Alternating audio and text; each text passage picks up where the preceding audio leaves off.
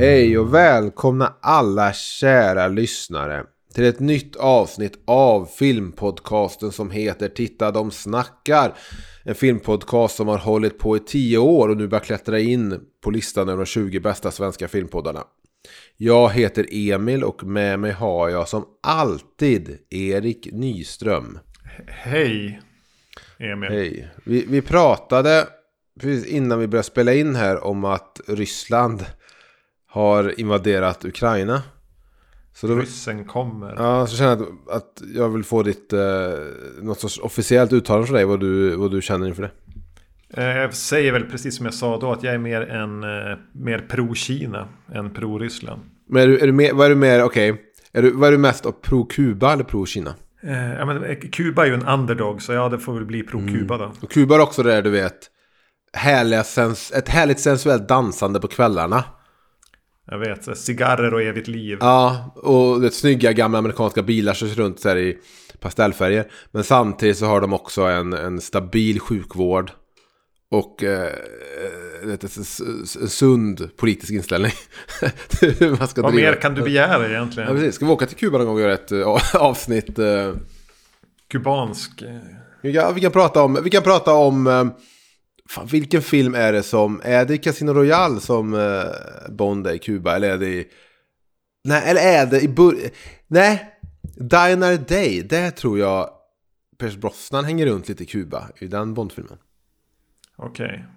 Ja, men det känns som att Bond borde ha varit på Kuba. Det borde vara mer självklart egentligen att säga att det är 13 dagar eller någon film som faktiskt handlar om Kubakrisen. Ja, men det känns väl lite tråkigt. Det finns ju en film som heter Soy Kuba, eller vad den heter, Ai Kuba, som är gjort av någon sovjetisk filmmakare på 60-talet som någon slags stödfilm som är så tekniskt helt vansinnig med så evighetslånga tagningar. Men är det en filmhistoriskt ansedd bra film? Jo, men det är det. Just alltså det är ju någon slags så pro-fidel film, men den är jävligt häftig tekniskt. Alltså den är väl från tidigt 60 eller någonting. Det var väl lite sovjeternas grej att de var häftig tekniskt. Det var evighetstagning, men det finns säkert att se på YouTube. I am Kuba heter den väl på Ja, Sovjeterna gjorde ju också en gång i tiden en scen i en trappa. Som sen Brian De Palma gjorde till scen. Ja, omutbara. Såg ofta fram till kanske 13 års ålder. Sen har jag sett den kanske en gång sen dess. Jag tror jag har sett den kanske en gång. Jag har ingen riktig relation till den. Sean Connery försöker väl på sig på en irländsk accent och det. Ja. Den kan vara värd att prata om någon gång i den här podden. Men idag, Erik, vilken film ska vi prata om? Ja, vi ska väl ställa oss på NATOs sida här. Prata Flag Day. Ja, men samtidigt Sean Penn är runt och hänger med, vad fan heter han? El Chapo. Han är ju ändå så här lite Kuba-älskare och skulle lätt kunna kanske hängt lite i Ryssland och... Jag tror det är ganska stor skillnad på att hänga i Kuba och hänga med Putin. Ja, var det inte, intervjuade inte han Fidel Castro också? Han intervjuade ju han El Chapo eller någon sån här stor jävla... Men jag undrar om inte han också har gjort någonting med Fidel Castro, har han inte det? Eller Oliver Stone som var nere och gjorde någonting med Fidel Castro. Alltså en film med Fidel Castro eller om eller intervju? Nej, en intervju jag minns. Ja, jag minns inte. För det var väl Steven Soderbergh som gjorde de här Che-filmerna. 2 volymer, va? Benicio del Toro. Jag har inte sett dem faktiskt. Ja, inte heller. Jag kändes billiga redan från början. Det kändes inte... Det var något ointressant över dem. Var det mer ointressant än när Clint Eastwood gjorde de här 2 filmerna, Flag of Our Fathers och Iwo Jima? De är fan nästan mer ointressanta. Ja. Clint Eastwood är en väldigt, väldigt ointressant människa. Spontant. Framförallt väldigt gammal. Väldigt, väldigt gammal. En bit över alltså, 90. Sean Penn. Vad har vi på Sean Penn? Ja, vad har vi på han? Om vad säger Sean Penn? Ja, vilken film är det du får upp i huvudet då? Regi, skådespel. Jag kan säga vilken jag får, jag vet inte varför. Det är nog för att den ligger rätt i tiden när mitt filmintresse var stort. Tolken med Nicole Kidman. Ja, just det. Ja, men det är ju som en bortglömd 2 av 5 film. Ja, det är en thriller som hade varit starkare i Brian De Palmas händer. Ja, men det är väldigt ljummen. Jag gissar att du hittade Sean Penn tidigare än vad jag gjorde. Så du har ju säkert... Men alltså jag har aldrig hittat Sean Penn. Om jag tänker Sean Penn, då tänker jag att han legat med Madonna. Möjligtvis också slagit Madonna. Det har han förmodligen gjort. Och att han känns som någon med problem. Ja, men lite sådär ändå väldigt, väldigt respekterad. Ja, men jag förstår inte riktigt varför. Är det Dead Man Walking? Men det känns som att det måste ju vara efter han slog Madonna. Alltså vad var det som gjorde att han ens fick ligga med Madonna? Han var väl en bad boy som hade varit med lite i Carlitos Way och State of Grace. Men är inte han känd för att han var med han spelade en surfer-snubbe i typ Fast Times at Ridgemont High. Ja, Jeff Spicoli. Det är väl där han fick sitt break. Jag vill bara säga att det är sånt här som en person som heter Gustav Torssell hade haft stenkoll på. Saknar du Gustav? Nu gör det verkligen. Nu sitter här och håller på. Jag vill bara säga Dead Man Walking, Pearl Jam-låt med på soundtracket. Pearl Jam-låt med i filmen, men jag tror inte att låten var med på själva soundtracket, men var sedan med när de släppte den Legacy Edition-utgåvan av soundtracket på 2 skivor. En låt som heter Dead Man. Väldigt bra låt. Lite torftig titel. Ja. I sammanhanget. Men snygg liten segway då för att dra tillbaks det här till Flag Day som du gjorde där. Ja, jag försöker göra mina bryggor. Flag Day, film av Sean Penn, musik av en trio. Eddie Vedder, Cat Power och Glenn Hansard. Och sen lite också Eddie Vedders egen dotter som är på det soundtracket. Ett nytt samarbete då, med Sean Penn då för Eddie Vedder. De samarbetar även på Into the Wild, en film som många älskar. För han har ju regisserat ett par filmer, Sean Penn. Känns som att vi börjar prata väldigt mycket om Sean Penn. Jo, hur som helst, ska vi ge en premiss till Flag Day? Flag Day är en film som kom förra året. Sean Penn regisserar. Han har regisserat filmer som The Pledge, väldigt bra film med Jack Nicholson. Han har regisserat Into the Wild som jag nämnde, som väldigt, väldigt många människor älskar. Den har verkligen, den slog an en nerv hos folk. Sen vill jag minnas att han även har gjort en film som heter Crossing Guard med Jack Nicholson. Hämnden. Den har jag ingen koll på. Inte sett. Och sen har jag inte mer koll på vad han har regisserat filmer. Men ja, vi ska prata om Flag Day. Kan du ge en liten kontext kanske, eller typ någon premiss till filmen? Vad handlar Flag Day om, Erik? En dotter som minns tillbaka på sin fuck-up till pappa som kommer in och ut ur hennes liv. Baserad på en sann historia om en pappa som tydligen var en känd skurk. Falskmyntare bland annat. Kriminell. Och vars dotter då, den riktiga dottern skrev en bok som den här filmen bygger på. Yes. Filmen finns att hyra för de som vill se den. Den gick på bio alltså i höstas i USA. Gick aldrig på bio här i Sverige. Jag hade aldrig hört talas om den förrän du nämnde den. Jag hade nog inte hört talas om den, inte vore för att jag visste om att Eddie Vedder var med och styrde upp soundtracket. Och jag har köpt vinylen. Men du har gjort en temperaturlista. Jag har ju gjort det. Jag går in på det. En temperaturlista kan jag ju snabbt förklara vad det är. Ja. Det är att bryta ner en film i 10 punkter. 1, det sämsta, det kallaste med filmen. Till 10, det bästa, det hetaste med en film. Och det kan man göra med alla filmer, även om man tycker att de är fruktansvärt dåliga eller helt jävla fantastiska.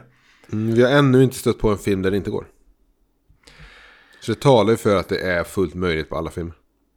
Sen om det är bra eller inte, det vet jag fan. Återkomma, det känns som att jag hamnar i någon svacka med självförtroende med att göra de här templistorna. Ja, det känns bra. Jag hoppas att du då på något sätt kan landa på min nivå. av självförakt, dåligt självförtroende och dålig självkänsla. Ja, vi får mötas där.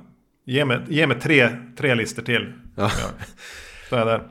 Okej, men då kan vi direkt börja då med det kallaste med Flag Day, eller vad säger du? Ja, det kallaste med Flag Day är segmentet när en 30-årig Dylan Penn spelar 17-årig dotter som försöker få pappa på fötter. Hon dyker upp tidigt i filmen någonstans där hon sen sitter och tänker tillbaks på filmen. Och den scenen utspelas 92. Vi kastas sen tillbaka till mitten av 70-talet när hon spelas av åtminstone 2 olika unga flickor. Som växer upp. Men någon gång tidigt 80-tal så tyckte Sean Penn att nej, nu är det dags för min dotter att komma in. Hon är visserligen 30, men hon kan säkert spela en lite punkig 17-årig tjej. Och jag tycker väl generellt att Dylan Penn hade ju inte fått den här rollen om det inte hade varit för att hennes pappa gjorde filmen. Nej, där har du säkert någonting. Men jag ska inte kasta skit på henne annat än att man ska vara försiktig när man låter för gamla skådisar spela 17-åringar. För det känns lätt som att de har klätt ut sig för att gå på någon sån här retro återförening med klassen eller någonting. Och hela den sekvensen när hon kommer in i sin svarta punkiga peruk och sticker hemifrån till pappa och han bor i något hus och hon ska som försöka få henne att söka jobb. För gammal skådis spelar 17-åring i ett jättetrist segment. Jag behövde aldrig riktigt känna av hennes ålder. För det spelade inte så stor roll. Jag förstod hur relationen såg ut. Att hon är en ung dotter som inte haft sin pappa närvarande. Men det jag fick problem med åldern var där hon ska ha ett bråk med sin mamma i ett kök. Är det scenen före det? Ja, precis. Och sen efter hon kommer hem till sitt sovrum där hon har en Bad Religion poster och innan hon lämnar för att åka till sin pappa så slåss hon eller bråkar hon med sin mamma i ett kök. De har en dispyt. Och då mamman spelas då av samma skådespelare som spelat mamman liksom som ung. På 70-talet, men säkert lite åldersminkad nu då, men hon såg yngre ut i mina ögon än vad dottern då i sitt svarta punka i sin Avril Lavigne-fas. Och då blev det lite konstigt när en står och skriker typ jag är din mamma liksom, och det blir så här, är ni systrar eller är ni polare eller vad är det relationen här? Jag kunde liksom inte på något sätt köpa att de var mamma och dotter. Då störde jag mig på det. Men sen när hon väl kommer till Sean Penn så behövde jag inte riktigt tänka på hennes ålder på samma sätt. Utan jag förstod att hon var liksom yngre än sin pappa. Men... Ja, Sean Penn spelar väl också yngre än han ser ju väldigt gammal ut här. Ja, han kör med sitt färgat skägg och färgat hår på 70-talet när han ska vara 30 då. Men nej, de skulle ha använt en till skådis. De skulle ha använt en som spelar dottern som 17-åring. Det hade inte gjort någonting. Även om hon hade sett helt annorlunda ut. För det blir, jag håller med scenen när hon ska bråka med mamma. Och ha en Bad Religion poster. Det känns sorgligt på ett sätt som inte är medvetet. Just att det känns som att hon bor hemma när hon drar mot 30. Det är så jag känner mig ibland när jag tittar in i min garderob och ser att det bara ligger en massa band-t-shirts. Och jag liksom har ingenting vuxet att sätta på mig. Och jag är nämligen 40. Då känner man sig ibland, vänta lite nu, jag har kvar min tonårsgarderob i princip. Det är det jag går till jobbet med. Alla sitter på jobbet med, du vet, skjorta. Vissa med kavaj. Och jag sitter där fortfarande i någon hoodtröja jag har haft sedan i 15 år. Och någon illa sittande, för jag har blivit större. Illa sittande, du vet, Pearl Jam turné t-shirt från 2007. Du borde skaffa ett jobb inom så här offentlig sektor som jag har. Det finns ett visst krav på att man inte i alla fall ska göra jobbet svårare för sig i hur man klär sig. Nej, jag har tänkt många gånger när jag går in i media, så här, borde jag bara fan dra och köpa lite vanliga t-shirts i en storlek större än vad jag hade när jag växte upp. Och bara, du vet, bli vuxen. Är det du ska göra nu? 2022 när krigets skugga hänger över oss, handla t-shirts. Ja, precis. Alla oroar sig för ryssen, men Emil dels har tagit sitt liv och börjar springa 3 gånger i veckan och uppgraderar sin garderob. Ska du klippa det också? Jag vet ju att om jag väl gör något med mitt hår så är det sista gången jag någonsin gör något. Sen kommer jag köra rakat som du gör. För att det ser inte bra ut, men ja, så det var det kallaste då alltså. Det var det kallaste, det är hur hon känns och ser ut när hon är alldeles för gammal och ska spela 17-årig rebellisk dotter. Och sen blir den väldigt tråkig när hon försöker få pappa på fötter. Men vi släpper det. Vi går in på en trilogi här, visade sig när jag satt och skissade att det är punkt 2, 3 och 4 går under övergripande namnet Sean Penn hänfaller åt extremt trötta klichéer. Och på nummer 2 som det näst sämsta med filmen har jag satt alkoholiserade mamman. Och hur hon porträtteras, nämligen som den alkoholiserade mamman. Punkt. Ja, precis. Lagom bitter. Lagom bitter. Somna med ena bröstet framme. Kan inte ta hand om sitt barn. Ja, ha någon snäll bror som i jeansshorts som tar hand om dem istället. Eller skjutsar dem till pappa. Ja, och samtidigt känns ju mamman så ung. Inte för att en alkoholiserad person behöver vara en viss ålder. Men hela det segmentet i filmen ihop med din punkt nummer 1 om att Dylan Penn känns väldigt för gammal för att spela 17 år. Allt det känns väldigt mycket som jag tittar på en teater uppsatt på en folkhögskola i Sverige. Den är väldigt enkel. Ja, det var det nummer 2. Det är hur den här mamman porträtteras. Platt. Hon har en funktion. Hon ska vara den alkoholiserade mamman. För jag väntade mig när hon låg och sov. Nu avbryter jag igen. Jag kommer aldrig mer göra det, Erik. Det är det sista gången jag gör det. Men när hon ligger där och vaknar, de kommer till henne för att väl säga att vi drar till farsan istället. Vi drar till pappan, mycket bättre än dig. Och hon ligger där med ena bröstet framme. Då läste jag in direkt så här, hon är prostituerad och så är det någon man inne i rummet. Men istället var det bara någon så här slentrian. Det bröstet framme när barnen kommer in i sovrummet för mig i en film symboliserade någonting annat än vad det var. Så på så sätt så kan jag tänka att Sean Penn på inspelning var lite mer så här. Alltså folk sover inte så här skylda som det är i filmer, du vet, när det täcket sitter klistrat. Så det kan vara så att han bara kände, jag vill öka realismen här. Kan liksom din här morgonrocken du har somnat i vara lite mer, du vet, inte vara dagssåpa klistrad vid din kropp. Tror du det var så han tänkte? Jag tänkte bara att han vill visa att hon är full och äcklig och en dålig mamma. Ja, kanske. Och en äcklig mamma visar brösten för sina barn för att hon råkar somna så. Det är sant. Jag vet dock inte om Sean Penn. Jag känner som att Sean Penn är rätt så här. Du tänker att han är mer reko än så. Men det känns som att Eddie Vedder ändå gått till god för Sean Penn. De firar ändå nyår ihop varje år. Så, jag menar, ja. Som sagt var, jag tror att det är bara en slapp Sean Penn som spelar på klichéer. Men jag kan gå upp till punkt nummer 3. Vi fortsätter på kliché. Och även ta lite avstamp i den här otroligt tunt skissade mamman. Och det är ju scenen som du kommer i anslutning till den du pratade om när de bråkar i köket. Nu har vi den 30-åriga Dylan Penn här igen. Med en alkismamman har hittat en ny kar. Som också är alkis. Som också är alkis, som häller sprit i morgonjuicen. Kladdar länge på sin bonusdotter. Är allmänt creepy och sen försöker våldta henne. Allt inom loppet av 3,5 minut. Naturligtvis är han lite rundlagd och har glasögon. Ja, så man ska spela seriemördare i en film.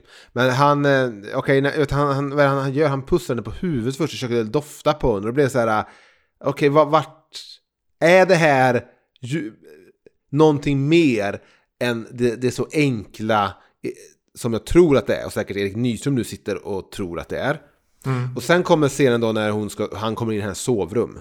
Då ska jag erkänna att jag lämnade vardagsrummet, för jag vill inte se. Jag blev så här, jag går härifrån några minuter. Jag går och pissar, jag fixar chips. Så jag missade lite vad som hände där. Sen kom jag tillbaka när bråket var med mamman. Eller det hände ju inte så mycket där. Nej, okej, för att jag kom tillbaka när det var typ dagen efter, och styvpappan låtsas som ingenting och är väldigt positiv och glad och lämnar, och sen har de ett bråk. Så vad är det som händer? För jag gissar att det är någon situation, alltså att mamman inte stått upp för henne eller något sånt där. Ja, typ. Alltså han är ju jättefull och kommer in och lägger sig och så börjar skeda och kladda och sånt där. Och hon lyckas välta han ur sängen ganska snabbt, så han faller ner på golvet och det blir lite tumult. Och sen kommer mamman in och tänder lampan och bara, men vad händer här? Och så står hon där och tittar och läser av situationen evighetslänge. Och sen säger hon, men vad nu den här bonuspappan heter, Bruce eller något sånt.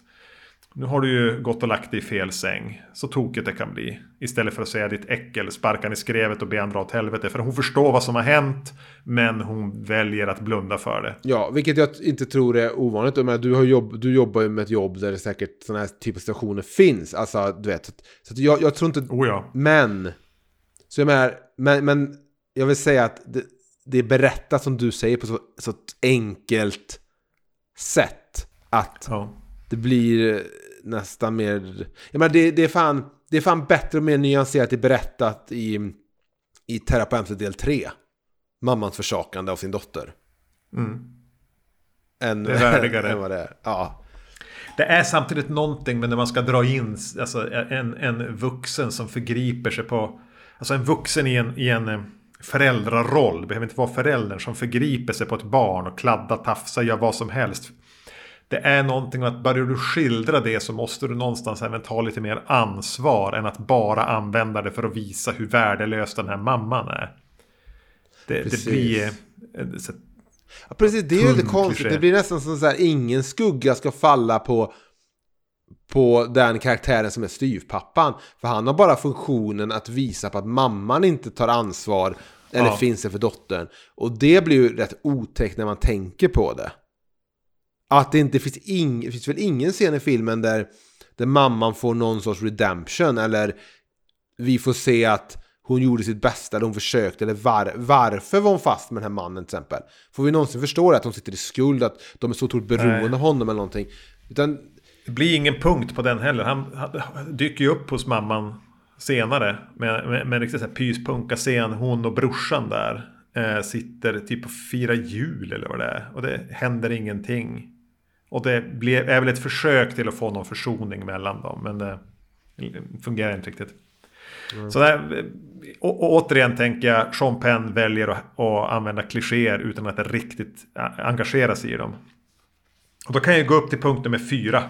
Lite varmare ändå, men fortfarande kallt.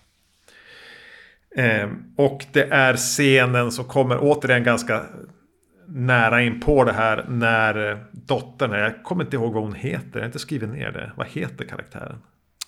Dottern heter Jennifer. Hon fixar sitt liv i ett montage där hon först är på dåliga platser med personer som sover i samma rum, men sen stirrar hon på havet ett tag, skriver in sig på college och joggar, och sen är hon i mål. Det här är också en 2 minuter lång scen. Det blir också lite enkelt där när hon på ett sätt tycker jag den scenen har någonting, men det är som att den ändå inte landar. Och det är den scenen där hon sitter på intervju för ett universitet eller vad det nu är. Ja, just det. Och så får personen som intervjuar henne då, från skolan, liksom har förstått att hon har ljugit om sin historia, liksom ljugit om hur hennes pappa är och sådär. Som då är kriminell, sitter i fängelse. Och då blir hon så jävlar, men så blir det ändå som att Vad säger den scenen? För då är det ändå att den här personen då som intervjuar henne ändå säger att det spelar ingen roll, du skulle inte ljugit, men dina arbetsprov är ändå lysande och du är välkommen till vårt universitet. Är det någon vändpunkt i filmen att hon är så här, du är inte din pappa, du är inte arvet du har med dig? Det är tanken att hon ska som bryta det här med att ljuga sig fram i livet där. Hon förstår det, att jag är så jävla begåvad att jag kan sluta ljuga nu. Ja. Jag ska bli en grävande journalist. Ja, det är väl hedersvärt.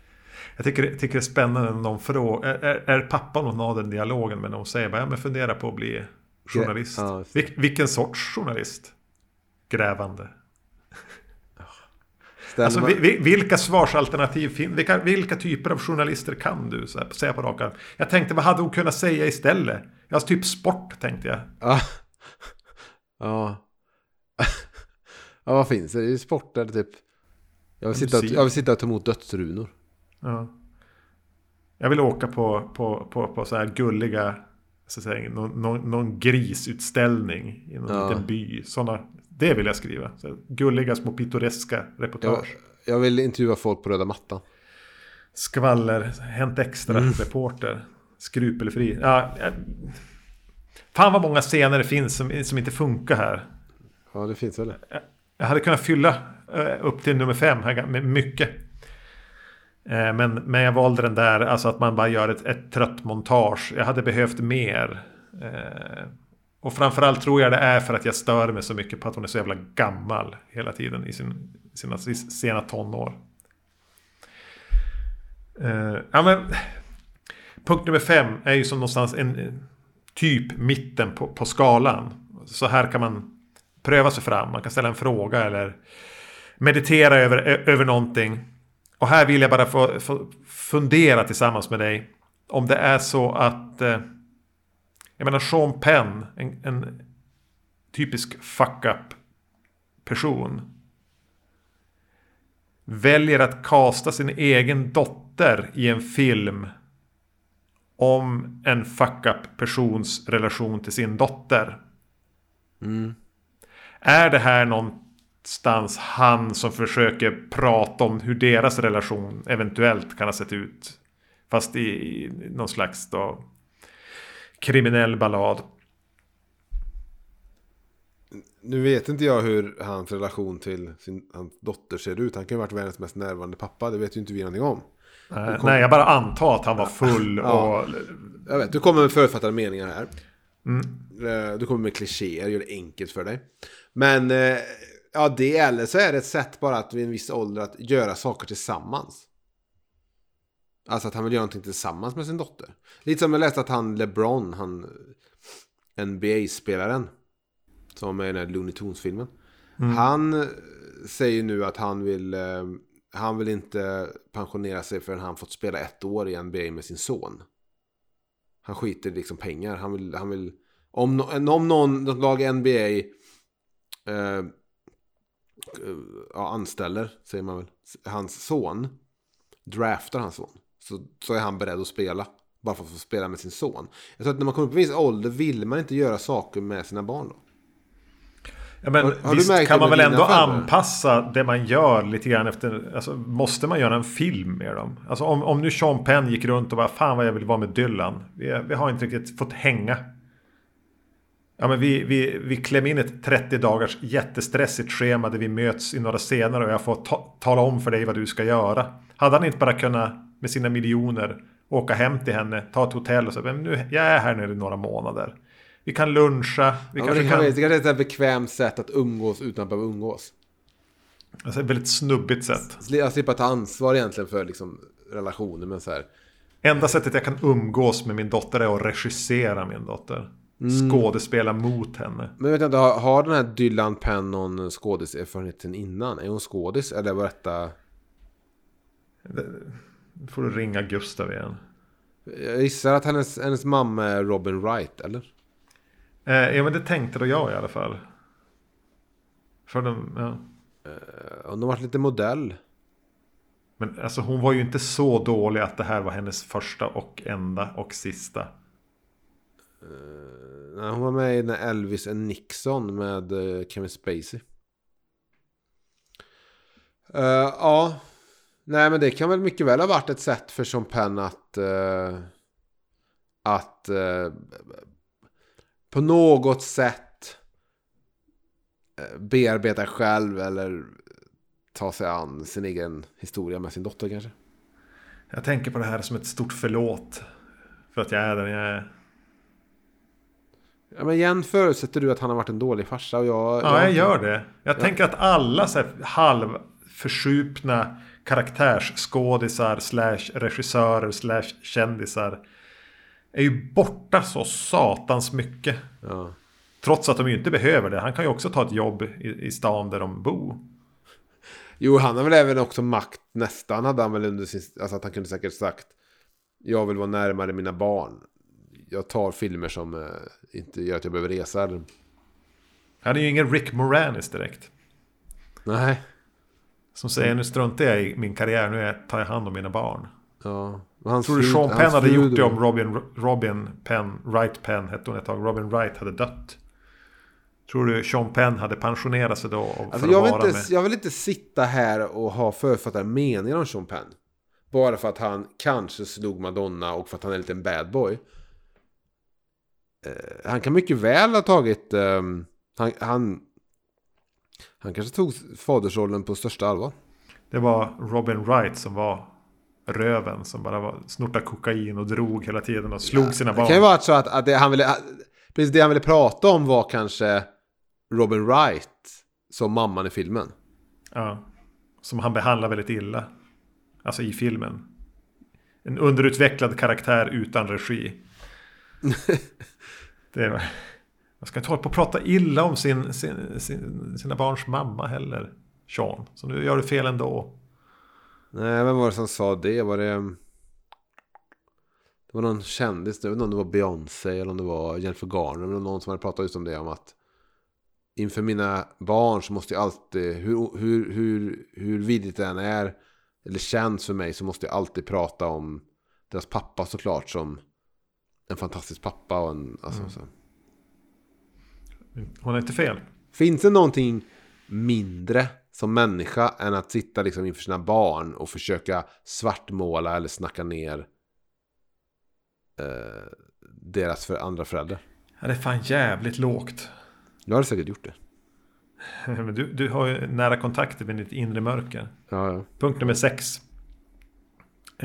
Jag kan ändå gilla konceptet med att berätta en historia om en person som jag tänker att den här, vad heter han? John Vogel, alltså som Sean Penn spelar. Förmodligen en känd kriminell skojare som var i samröre med maffia och gjorde massor med dumheter. Men man berättar historien utan att ha med det. Utan man berättar den helt och hållet ifrån hur det var att växa upp med han som pappa. Mm. Som kom in då och då och kunde glimra till i att vara någon slags pappafigur och sen försvinna och allting. Men vi får aldrig ta del av vad han faktiskt gjorde. Utan vi får helt och hållet hennes bild av honom. Och de små glimtar eller förnimmelser av hans kriminella förehavanden.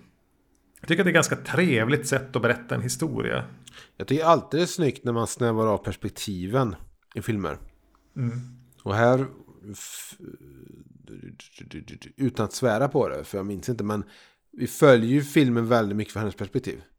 Alltså Sean Penn dyker upp när hon väl är i rum där han är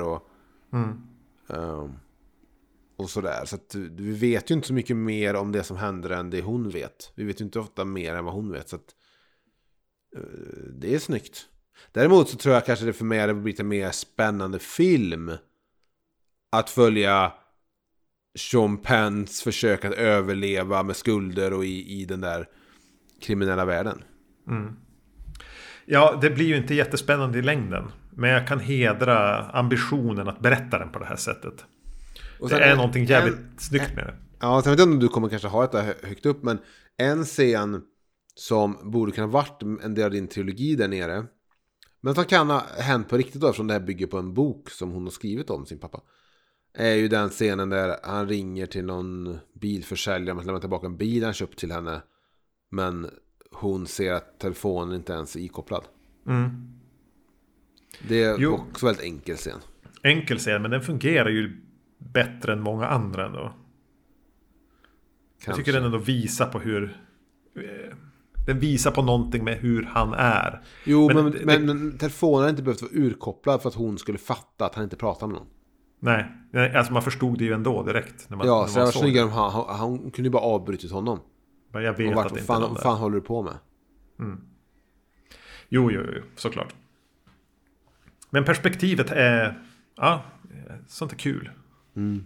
Jag och min dotter såg under en helg här, när det nu kan ha varit, kanske ett år sedan. Så sa hon helt plötsligt att hon ville se Lejonkungen. Hon hade aldrig sett den. Var fick hon den infon från? Var det då någon kompis till henne som säkert hade sett Lejonkungen? Eller? Jag vet inte var infon kom ifrån. Samtidigt kanske att hennes mamma har velat se den med henne, men hon har som aldrig velat. Men helt plötsligt när jag hämtade hon en fredag på skolan eller förskolan, så sa hon bara, men ska vi inte se Lejonkungen ikväll? Absolut, så det kan vi göra. Så vi såg Lejonkungen. Pratar hon så vuxit också med dig? Skulle vi kunna kanske se Lejonkungen ikväll? Ja, i princip. Ja. Det är nog hon är. Så vi såg den. Och då såg hon någonstans, det här var före Disney Plus i alla fall, så vi hyrde dem på iTunes, och då såg vi att det fanns en 2 och en 3 också. Så hon blev intresserad av det. Men kan vi inte se 2:an då? Så på fredag såg vi Lejonkungen. Överskattad film. Tunn film. Ja, inte mycket handling. Jag minns senaste gången såg den. Väldigt liten. Väldigt liten. Det är så här, han är vid Lejonklippan, eller fan det heter. Området där lejonen bor. Sen blir han Forsaken, eller heter. Han blir han måste lämna i alla fall. Han träffar Timon och Pumba. De har något sångnummer. Sen kommer han tillbaka och så är det någon slutstrid. Och sen är filmen över. Ja, en futtig film. 2:an minns jag ingenting av. Det är väl en fortsättning, tror jag. Och sen på söndagen så såg vi även Lejonkungen 3. Och den berättar egentligen, den existerar ju parallellt med första filmen. Sånt är snyggt. Ja, och det sa min dotter också, va? Jag gillar 3:an var bäst. För då fick man se från en annan vinkel. Vad hände bredvid? Men i ditt liv spelas din dotter av Dylan Penn? Ja, de är ju i samma ålder, så. Ja. Enligt Sean Penn. Nej, men det är inte att hon har det perspektivet, att hon tyckte inte om den för att den var rolig, eller utan att hon kunde. Det kanske i och för sig mina syskonbarn kan också. Men att förstå att den här är bra därför att den gör någonting annorlunda. Den gör någonting. Men ja, den är skitsnygg. Heter inte den till och med kanske Lejonkungen 2.3, 2.5 eller sånt där? Nej. Ja, jag kommer inte riktigt ihåg. Men det handlar väl om, inte om Timon och Pumbas liv parallellt med det som händer i Lejonkungen och sånt där. Exakt. Vi slipper den här jävla, vad heter han? Simba. Tråkmålsen. Eller han är med, men han är inte så jävla viktig. Hur som helst. Jag går upp till punkt nummer 7. Jag ska säga det att när jag hade börjat prata om den här tempen jag har gjort, så satt jag i panik och räknade punkterna. Och jag var rädd att jag hade för få. Men det går ihop det här. Punkt nummer 7 är att delar av fotot bitvis i den första tredjedelen av filmen känns faktiskt äkta 70-tal. Vissa glimtar, alltså hela scener känns faktiskt inte bara som att Mark Ruffalo har kammat håret åt ett visst håll och har en skjorta med snibbar eller någonting. Men att man förstår ändå att den är fotad nu. Men att några av de scenerna så måste de ha använt någon gammal, eller antingen gammal film, eller så har de börjat ha jävligt bra filter att köra i sina eftereffekter. Men det var någonting med hur den såg ut och kändes där som att jag faktiskt fick mig att känna att jag tittade på en film som kanske var fotad 78. Det är inte allt, men det kommer där. Små glimtar. Ja, men den är väl fotad på 16 mm, tror jag. Är det? Jag tror den är fotad av Julia Roberts man, som är fotograf. Och sen men är inte det... Alltså, jag vill minnas att The Pledge var åt det här hållet också. Jag tycker... Jag vet inte om du kommer komma till det, men då får du avbryta mig. Men jag tycker att Sean Penn som regissör är rätt duktig i hur han lyckas väva nästan de här montagelika fragmentariska bilderna ihop till en historia. Och det kan ju såklart göra att handlingen ligger i fatet, om det är som man säger. Men det kan handlingen få stå sidan lite åt, bara nästan som ett visuellt lapptäcke. Han arbetar lite så Into the Wild. Jag kan tycka att även Oliver Stone, och nu kanske jag förenklar och inte alls har koll på de här herrarna, men jag kan tycka att Oliver Stone i sina bästa stunder, till exempel JFK, gör lite samma grej. Att de är väldigt duktiga på att vi filmar det här med olika typer av film, olika typer av liksom färg och ton och allting, och sen så klipper vi ihop det rätt fritt. Och det tycker jag kan ge rätt härliga resultat. Bland annat. Vi kommer dit. Men jag kan ju även säga att jag håller med. Men som sagt var, det fanns några scener som kändes genuint 70-tal. Men vi släpper det, var en liten punkt. Då minns du din barndom? Lite som jag skulle vilja att jag minns den ibland. Inte vad som händer i filmen, men hur jag skulle önska att mina minnen såg ut i större utsträckning. Var är jag någonstans? Jag är på punkt nummer 8. Jag går dit. Och där har jag satt en relation jag faktiskt tycker fungerar här. Den som faktiskt känns lite grann för mig. Och det är syskonrelationen. Mellan Jennifer här och hennes lillebror. Som är den som blir kvar hos mamma hela tiden. Jag väntade med en scen att han skulle ta livet av sig, eller det var i missbruk. Men han verkar som också har klarat sig rätt okej, trots allt. Men det är flera små scener som... Det jag tänker på framför allt är när de ska typ bo i morbrors... Han har fixat något hus åt dem, om det är någon jaktstuga eller vad fan det är. Och de kommer in och det luktar lite illa och Jennifer, var hon här kanske 11, bara går in och lägger sig på en soffa. Så kommer lillebror och bara lägger sig på henne. Och ingen av dem bryr sig om någonting. Den kändes så genuint syskonig. Och det finns ju hela tiden någonting fint i de korta scenerna de har tillsammans. Att det får inte ta över heller, utan det får puttra på som en liten sidointrig där. Som... Nästan enbart berättat nästan visuellt. Eller så. Ja. Jag tycker även fint när hon kommer hem, när hon kommer tillbaka. Och hennes bror kommer bakom henne. Och där känns riktigt på något sätt att de träffas igen. Och jag förstod liksom att jävlar, de kan inte ha haft så bra kontakt för att han har varit kvar hos mamman och hon har försvunnit bort och gjort sin pryl som man gör i en viss ålder. Ja, men att hon har de här skuldkänslorna, att hon lämnade han efter sig, men de har ändå någonting, de är varandra på något sätt nära. Men filmen överspelar inte det, och det är väl det kanske där Sean Penn då, i det här fragmentariska förnimmelsebitarna, att han lyckas pinpointa den relationen jättebra. Man hade ju önskat att hennes relation till mamman hade kunnat få ha samma mer så här intuitiva, känslomässiga grund. Men det fungerade ju inte. Nej, men även det att det kanske hade varit lite mer subtilt eller antytts mer bara i bilder, du vet. Och för med den här relationen till exempel med styvfarsan som pussade på huvudet på nästan ett komiskt sätt, och sen det hade bara räckt med en blick från honom egentligen. Ja. Så hade man ändå förstått, för att vi har lärt oss filmspråket tillräckligt, att vi vet vad som händer. En blick från någon som ser ut så där. Precis, så utan att se det mördare från 70-tals. Ja. Så syskonrelationen fint skildrad. Det var min punkt nummer 8. Då går jag upp på punkt nummer 9. Och när du i förra avsnittet, när du gav mig 3 alternativ om vi skulle prata om, så valde jag väl den här. Och då pratade du ganska mycket om att soundtracket var förra årets bästa skiva. Ja, men det säger jag också från ett perspektiv av att jag lyssnar inte på så många nya album per år. Ja, det gör inte jag heller. Alltså, herregud. Nej, så att, men det var det var ett av de albumen, du vet, jag skulle lyssna på, för det var en artist jag tycker om, som jag faktiskt lyssnade om ett par gånger. Så då var jag tvungen att lyssna på det. Så jag lyssnade på det direkt, tror jag, efter vi hade spelat in. Och på kvällen. Och så lyssnade jag på det när jag gick till och från jobbet. Och så jag lyssnade på det lite grann. Eddie Vedders dotter har ju en fantastisk röst. Hon sjunger ju bättre än sin pappa. Ja, du skrev det. Jag vet inte, jag kan svårt att hålla med, men Olivia Vedder då, hon har väl ett namn också.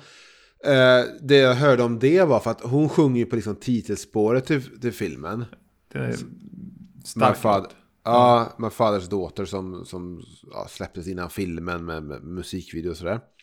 Och när jag lyssnade på en intervju med Eddie Vedder så pratade han lite om det. Och då, alltså, versionen med dottern var bara en stand-in. För de hade inte sångerskan, vem det nu var som var påtänkt. Men så de skickade ändå låten till Sean Penn för att visa att det är något sånt här vi tänker, det här vi är på väg med låtarna och sådär. Men nu är det min dotter som sjunger, så att du vet, det kommer vara Cat Power eller vad det nu kan vara, man hade tänkt skulle sjunga Gillian på Welch eller något. Ja, men eller jag skulle gissa att det skulle kunna varit hon från kanske jag kan inte hur bra vänner de är längre, men jag kan tänka mig att det skulle kunna varit hon heter Natalie Maines från Dixie Chicks.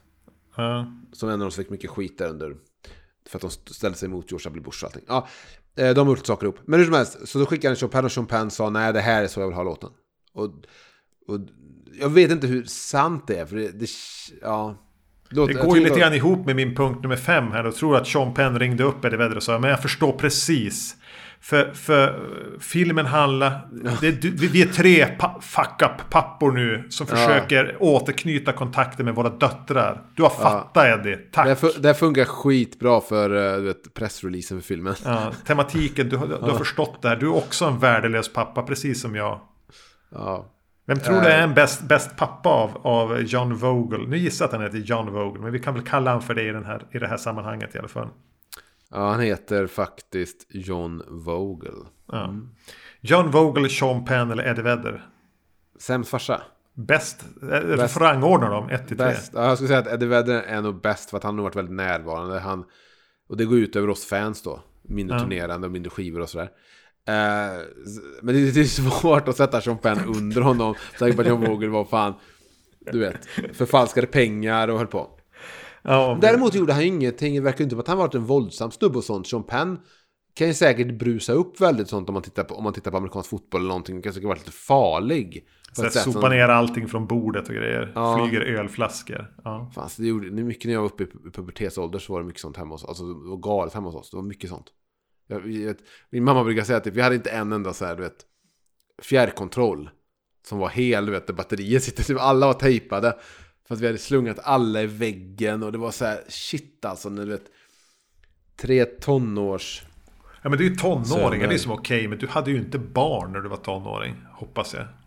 Det har jag inte. Men jag minns att jag någon gång jag rev ner allt som låg. Vi hade väldigt stökigt hemma. Och så var det en byrå i hallen med massa grejer på det. Folk har bara lagt grejer på det, vet. Du vet hur det är. Jag har en sån nu. Så... Ja, men det var så. Jag säger alltså, det var en hög med grejer alltså. Och jag bara öste ner för att jag var så jävla arg för någonting. Jag vet inte vad det kan ha varit. Jag var på mamma eller jag var på GoldenEye-spelet. Eller vad det kan ha varit. Jag var så jävla arg. Och så vet jag att min systers Walkman hade legat där. Och den bara får rakt i backen, gick sönder. Och då mådde jag skitdåligt efteråt. Ja, men det ska du väl göra. Men då lärde du dig kanske någonting att inte göra så igen just närmsta tiden i alla fall. Nej, jag var säkert lugn en vecka då efter det. Ja. Men hur skulle du rangordna dem då? Finns det någon chans att du skulle typ sätta John Vogel över Sean Penn? Ja, jag sätter nog Sean Penn som den sämsta pappan. Ja, du ändrar. Ja, bara baserat på mina fördomar av min känsla av honom. Tänk ändå hur mycket gratis Sean Penns dotter har haft och att kunna säga genom sitt liv att min farsa varit med Madonna. Hon har nog fått mycket kokain. Tack för det. Kommit in på mycket fester bara med de orden. Så här, vet du, om det inte räcker med att säga jag är Sean Penns dotter, så kan man sen säga, men kom igen, han har varit med Madonna. Okay, jag hade kunnat vara Madonnas dotter. Nej. Ja, men hur som helst, musiken är skitbra. Den har ju ett soundtrack som är mycket bättre än filmen. Jag tyckte även att Intro Wild hade, eftersom inte jag var super övertygad om Intro Wilds storhet. Men lite samma grej, det är mycket där, vet du, med lugna, akustiska folksylåtarna över väldigt, väldigt snyggt sammansatta bilder. Det liksom skapar en större stämning än vad som egentligen finns, eller större känsla för materialet än vad som egentligen kanske finns där. Det var samma med Intro Wild. Men Cat Power har jag lite koll på, lyssnade på för ett par år sedan i alla fall en del. Men Vem är Glenn Hansard? Glenn Hansard är en snubbe som hade ett band som väl hette... En från Irland och hade ett band som hette The Frames kanske? Kan det stämma? Eller har jag fel? Jag har ingen aning. Jag är inte Tony Savile. Nej, men han tror jag är kanske så kändast för att han var med i en sån här billig lågbudgetmusikal som gjordes på typ Irlands gator, om det nu var på Irland. I Dublin tror jag. Som hette Once, om du sett den. Jaha, ja, den här jättesympatiska killen som går runt med sin gitarr och får spela in i en studio. Och de hade väl någon låt som var en Oscar då. Falling Slowly kanske den heter. Ja. Och så, där kommer han ifrån. Och sen hade han där bandet The Frames. Och sen hookade han och Eddie Vedder upp. Jo, Eddie Vedder ringde honom för att Eddie Vedder läste att han spelade någon konsert, Glenn Hansard, med sitt band The Frames. Och på den konserten så hade en snubbe dött. Han hade blivit galen eller någonting, hoppat från en balkong. Det var något så här tragiskt. Och då hade Eddie Vedder ringt honom och pratat med honom med tanke på vad de hade genomlevt på Roskilde. Ett gäng år tidigare. Och så blev de vänner. Och sen så har jag varje gång jag sett Eddie Vedder solo, som jag gjort det ett par gånger, så har alltid Glenn Hansard varit med och varit förband. Och sen varit med lite och hjälpt Eddie med, du vet, när det behövs stämsång eller det behövs 2 gitarrer, du vet. Så han har varit med så här. Plocka ihop sladdar och... Ja, men du vet, de har kört lite låtar ihop. Han har är det här lite grann som Quentin Tarantino har plockat upp Eli Roth?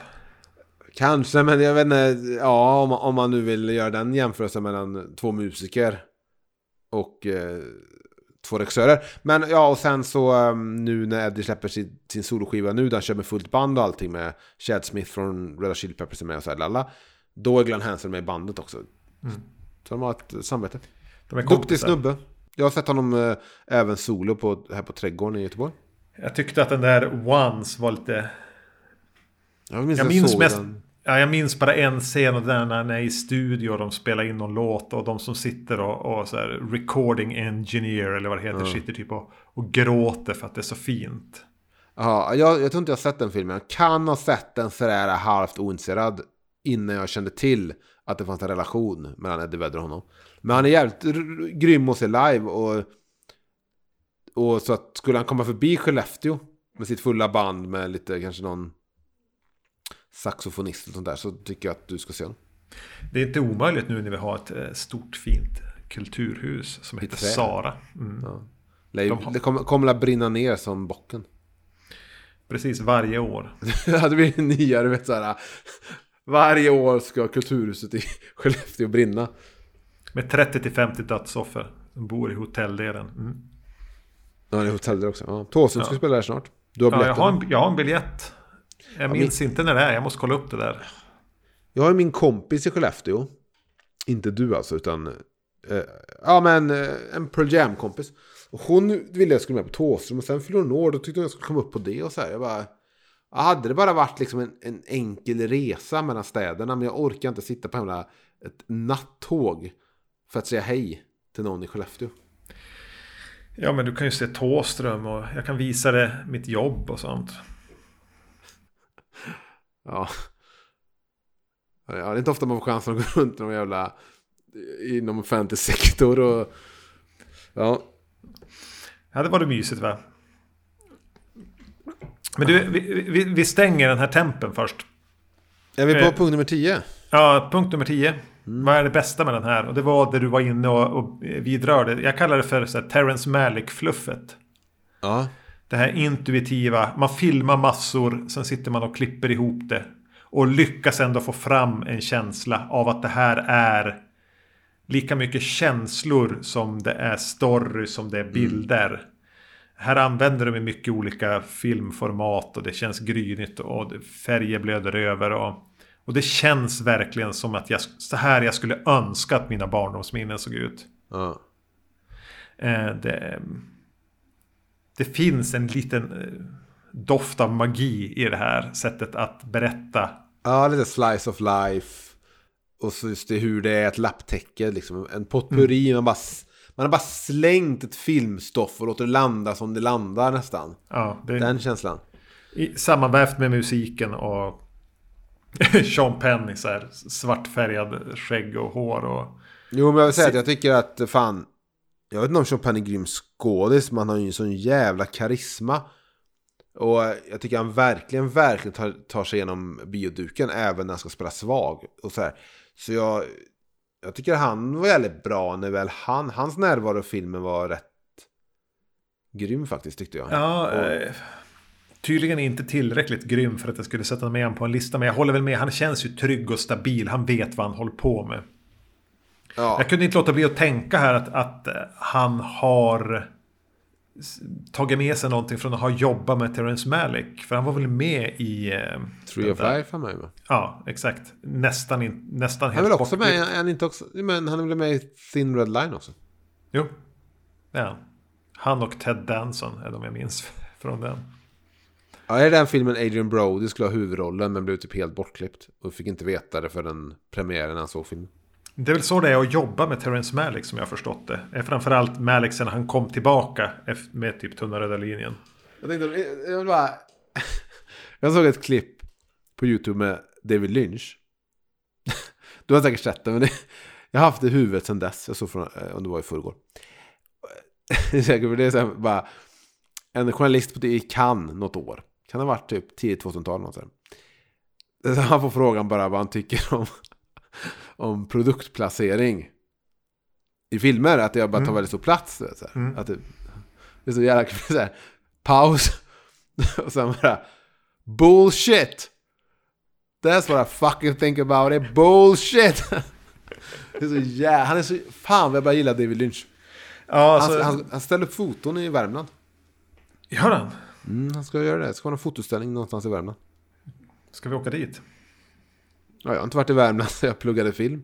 Och det är väl lite kanske att öppna upp ett sår som kanske har läkt lite i det här drömmen om att jobba med film. Ja, men då får David Lynch foton läkade. Lynch är ju både väldigt otroligt sann. Alltså han skulle aldrig sälja ut sig själv. Han går ju sönder då. Han har ju pratat om det med Dune. Att det var ju det sämsta, alltså hans livs sämsta val. Just för att han inte hade final cut. Och han har ju fått frågor i efterhand. Det här kan jag ha sagt tidigare. Om att, ja, men vill vi inte, det finns nog flera som skulle vara beredda att betala då några miljoner för att David Lynch ska få göra sin director's cut av den. Och han sa att jag läste hans biografi när han pratade om det. Att, ja, men nu har jag varit frestad av det. Men sen tänker jag ett steg till och tänker nej, den är redan förstörd. Det är redan smutsigt av att jag gav bort det. Jag sålde mig. Den är inte värd någonting för mig. Nej. Men sen det här man fick frågan om produktplacering, det var också att jag satt lite spänd, för han kunde ju lika gärna svara att, liksom att Coca-Cola och Pepsi är en del av den amerikanska folksjälen. Vad är en film utan produkter? Vi är produkter. Allt, han kunde ju svara så jag vet inte vad jag ska svara. Och så blir det bara det här bullshit som en nasal röst. Jag såg också din favoritkortfilm, den där när han blir förhörd av en apa, eller vad det är på, finns på Netflix. Fattar ingenting. Nej, inte jag heller. Men han är värd att beundra. Han och Terrence Malick kanske. Men jag skulle säga att är det någon som är värd att beundra för att vara både extremt pretentiös och samtidigt otroligt jordnära, så är ju David Lynch. Sen behöver man inte gilla allt han gjort. Terrence Malick, så jag kan inte säga någonting om det. Jag klarar inte av att kolla på 3 of Life. Jag har försökt någon gång. Men jag Thin Red Line har sett och så lalala. Vi har väl pratat i den här podden om Badlands, tror jag. Men den är väl bra. Jag minns att den var bra. Men David Lynch, jag tror David Lynch också är en person man faktiskt kanske börjar gilla mer och mer ju äldre man blir. Även om han var en del av det där som man upptäckte i någon sorts här, du vet, sen tonår. Du vet, så det är så skruvat och det är så David Lynch. Ja, precis. Man såg Lost Highway och man bara så här, vad är detta? Men du vet, Trent Reznor och David Bowie på soundtracket och allting var så här jävlar. Och så och Mulholland Drive var ju skitstor när den kom för alla oss som hyrde film. Det var ju den där perioden också när man, du vet, upptäckte Fight Club, man upptäckte Donnie Dark och man upptäckte Mulholland Drive och så här, oj, filmer kan vara så här jävligt häftiga och annorlunda. Men samtidigt tror jag att Lynch, Fincher har lite tröttnat på sådär. Men Lynch är fan en person som, även om jag nog, det är många filmer av hans jag aldrig kommer titta på än, så är det ändå en sån jävla karaktär som jag börjar fan, nästan så att du vet, han kommer för alltid nog ibland söka på YouTube bara för att titta på ett klipp, du vet, med honom. Det finns också en klipp när han, du vet, har du sett det när han lagar, han kokar inte bulgur och inte couscous, men det tredje som han ibland kokar. Ja, det här bovete eller? Nej, inte bovete, men skit över det. Han kokar någonting. Och man får liksom bara följa när han pratar om sin kastrull och hur fantastiskt den är. Och sen får man bara vara med när han kokar. Vad fan det nu är man kokar. Skitigt. Någonting. Jag kan rekommendera hans biografi i alla fall. Den är mysig läsning. Han har skriven tillsammans med någon. Så först är det en del... Berätta om en del av hans liv utifrån att någon journalist som då har pratat med massor med folk och berättar. Och sen får han skriva sin bild av det. Ja, alltså det är så att filmen berättar samma historia från två perspektiv. Det är din dotter gillar. Ja, nej men det här är en bok. Jo, en bok, men alltså är halva boken att vi får på något objektivt sätt. Ja, någon slags objektiv sanning. Och sen får han berätta sin bild. Ja, så är det inte så att Lynch tar vid och sen berättar om sin karriär själv. Utan Lynch berättar om samma tid. Det är ju exakt som Lejonkungen då. 1 och 3. Precis, det var förmodligen den som var inspirationskällan till den här. Ja, någon gång kanske man ska läsa den när man väl orkar läsa. Och jag vill ju läsa Robert Englunds biografi igen. Den läste jag för länge sedan. Skulle jag läsa den? Ja, det har läst. Och Wes Craven som läste den. Nej, jag har inte läst. Jag läser sällan biografier. Men jag tycker ofta om när jag gör det. Men jag läste ju Neil Young, Shaky, bion. Och den var ju jättebra. Det var en jättestark upplevelse för mig att läsa den. Ja, den skrev han inte själv. Men ja, nej, men det är fortfarande du har inte läst den Weighing Heavy Peace, den han skrev själv? Senare bok. Nej, det har jag inte gjort. Nej, Shaky är säkert 20 år gammal. Minst. Men Shaky är väl mer också alltså en objektivt berättad biografi.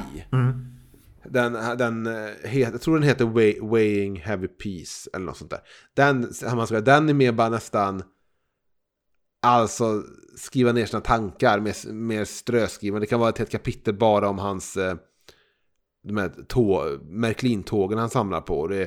Han skriver mycket om sin elektriska bil han håller på att jobba med, men han skriver boken och sånt. Den är mer fri liksom i vad den Det var svårt om man skulle skriva en självbiografi och döpa. Förutom att det är svårt att skriva det, men att döpa den. Vad fan ska den heta? Det skulle vara smart. Många har ju rätt bra titlar. Jo, men de har ju ofta det. Men vilken jävla press att ställa sig bredvid det. Ja. Tror du att du någonsin kommer skriva en självbiografi? Jag hoppas att jag aldrig får för mig att göra det. Måste någon stoppa mig. Men vill du inte vara i någon position i liv vid typ 60 år att folk ändå ber dig skriva, att det finns ett intresse för att skriva en biografi? Fy vad hemskt. Du kan skriva en från så här: jag var mannen som brände ner Saras konserthus eller kulturhus. 3 gånger. Jag gör det en gång i en bedrift. Inte 2, men 3. Fan, mordbrand är fan typ läskigaste. Typ, du vet, gryningspyromanen och skit som här är i Skåne. Jo, det är så läskigt för det är ett brott som knappt går att stoppa eftersom all bevis brinner ner per automatik. Alltså det är så här, det är så otroligt svårt och det är så otroligt enkelt brott för den som är galen nog att inte följa, du vet, våra samhälleliga regler om hur vi beter oss. Det skulle å ena sidan vara jättekul att bränna ner någonting stort så att och bara se det brinna, men det skulle vara fruktansvärt att man hade ihjäl en massa människor. Och det är tur att jag har de spärrarna fortfarande, att jag inte gör det, för jag vill ju inte ha ihjäl någon. En tam revolutionär på så sätt. Men då ska det ju så här, Terrence Malick brinna, du vet, så här, snyggt, konigt. Precis. Det ska vara som ett lapptäcke. Ja. I hur det ser ut när det väl brinner och man bara står där. Det kommer åt någon känsla som man har glömt. Sant. Vi har pratat om filmen Flag Day. Känns det bra, eller? En ganska medioker film. Men med ett fantastiskt soundtrack och med små kornen då. Ja, det är så här en klassisk sådär, du vet, liten ointressant film som de har lyckats väva in i hantverksmässigt rätt någon sorts väldigt snyggt utseende, snygg musik, härligt så här, det finns ett hantverk där för Sean Penn, men han kanske borde låta någon titta på manuset den vända till, eller? Man kan lyssna på soundtracket några vändor och så kan man se filmen fram tills det att Dylan Penn dyker upp i den här Avril Lavigne-peruken. Då kan man slå av.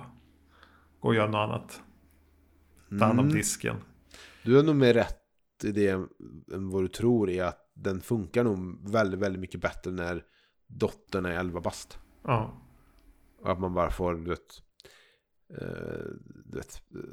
hon försökte hand om sin bror, och de försöker överleva med en galen mamma och en pappa som inte finns. Och de ser och upplever saker de inte förstår riktigt.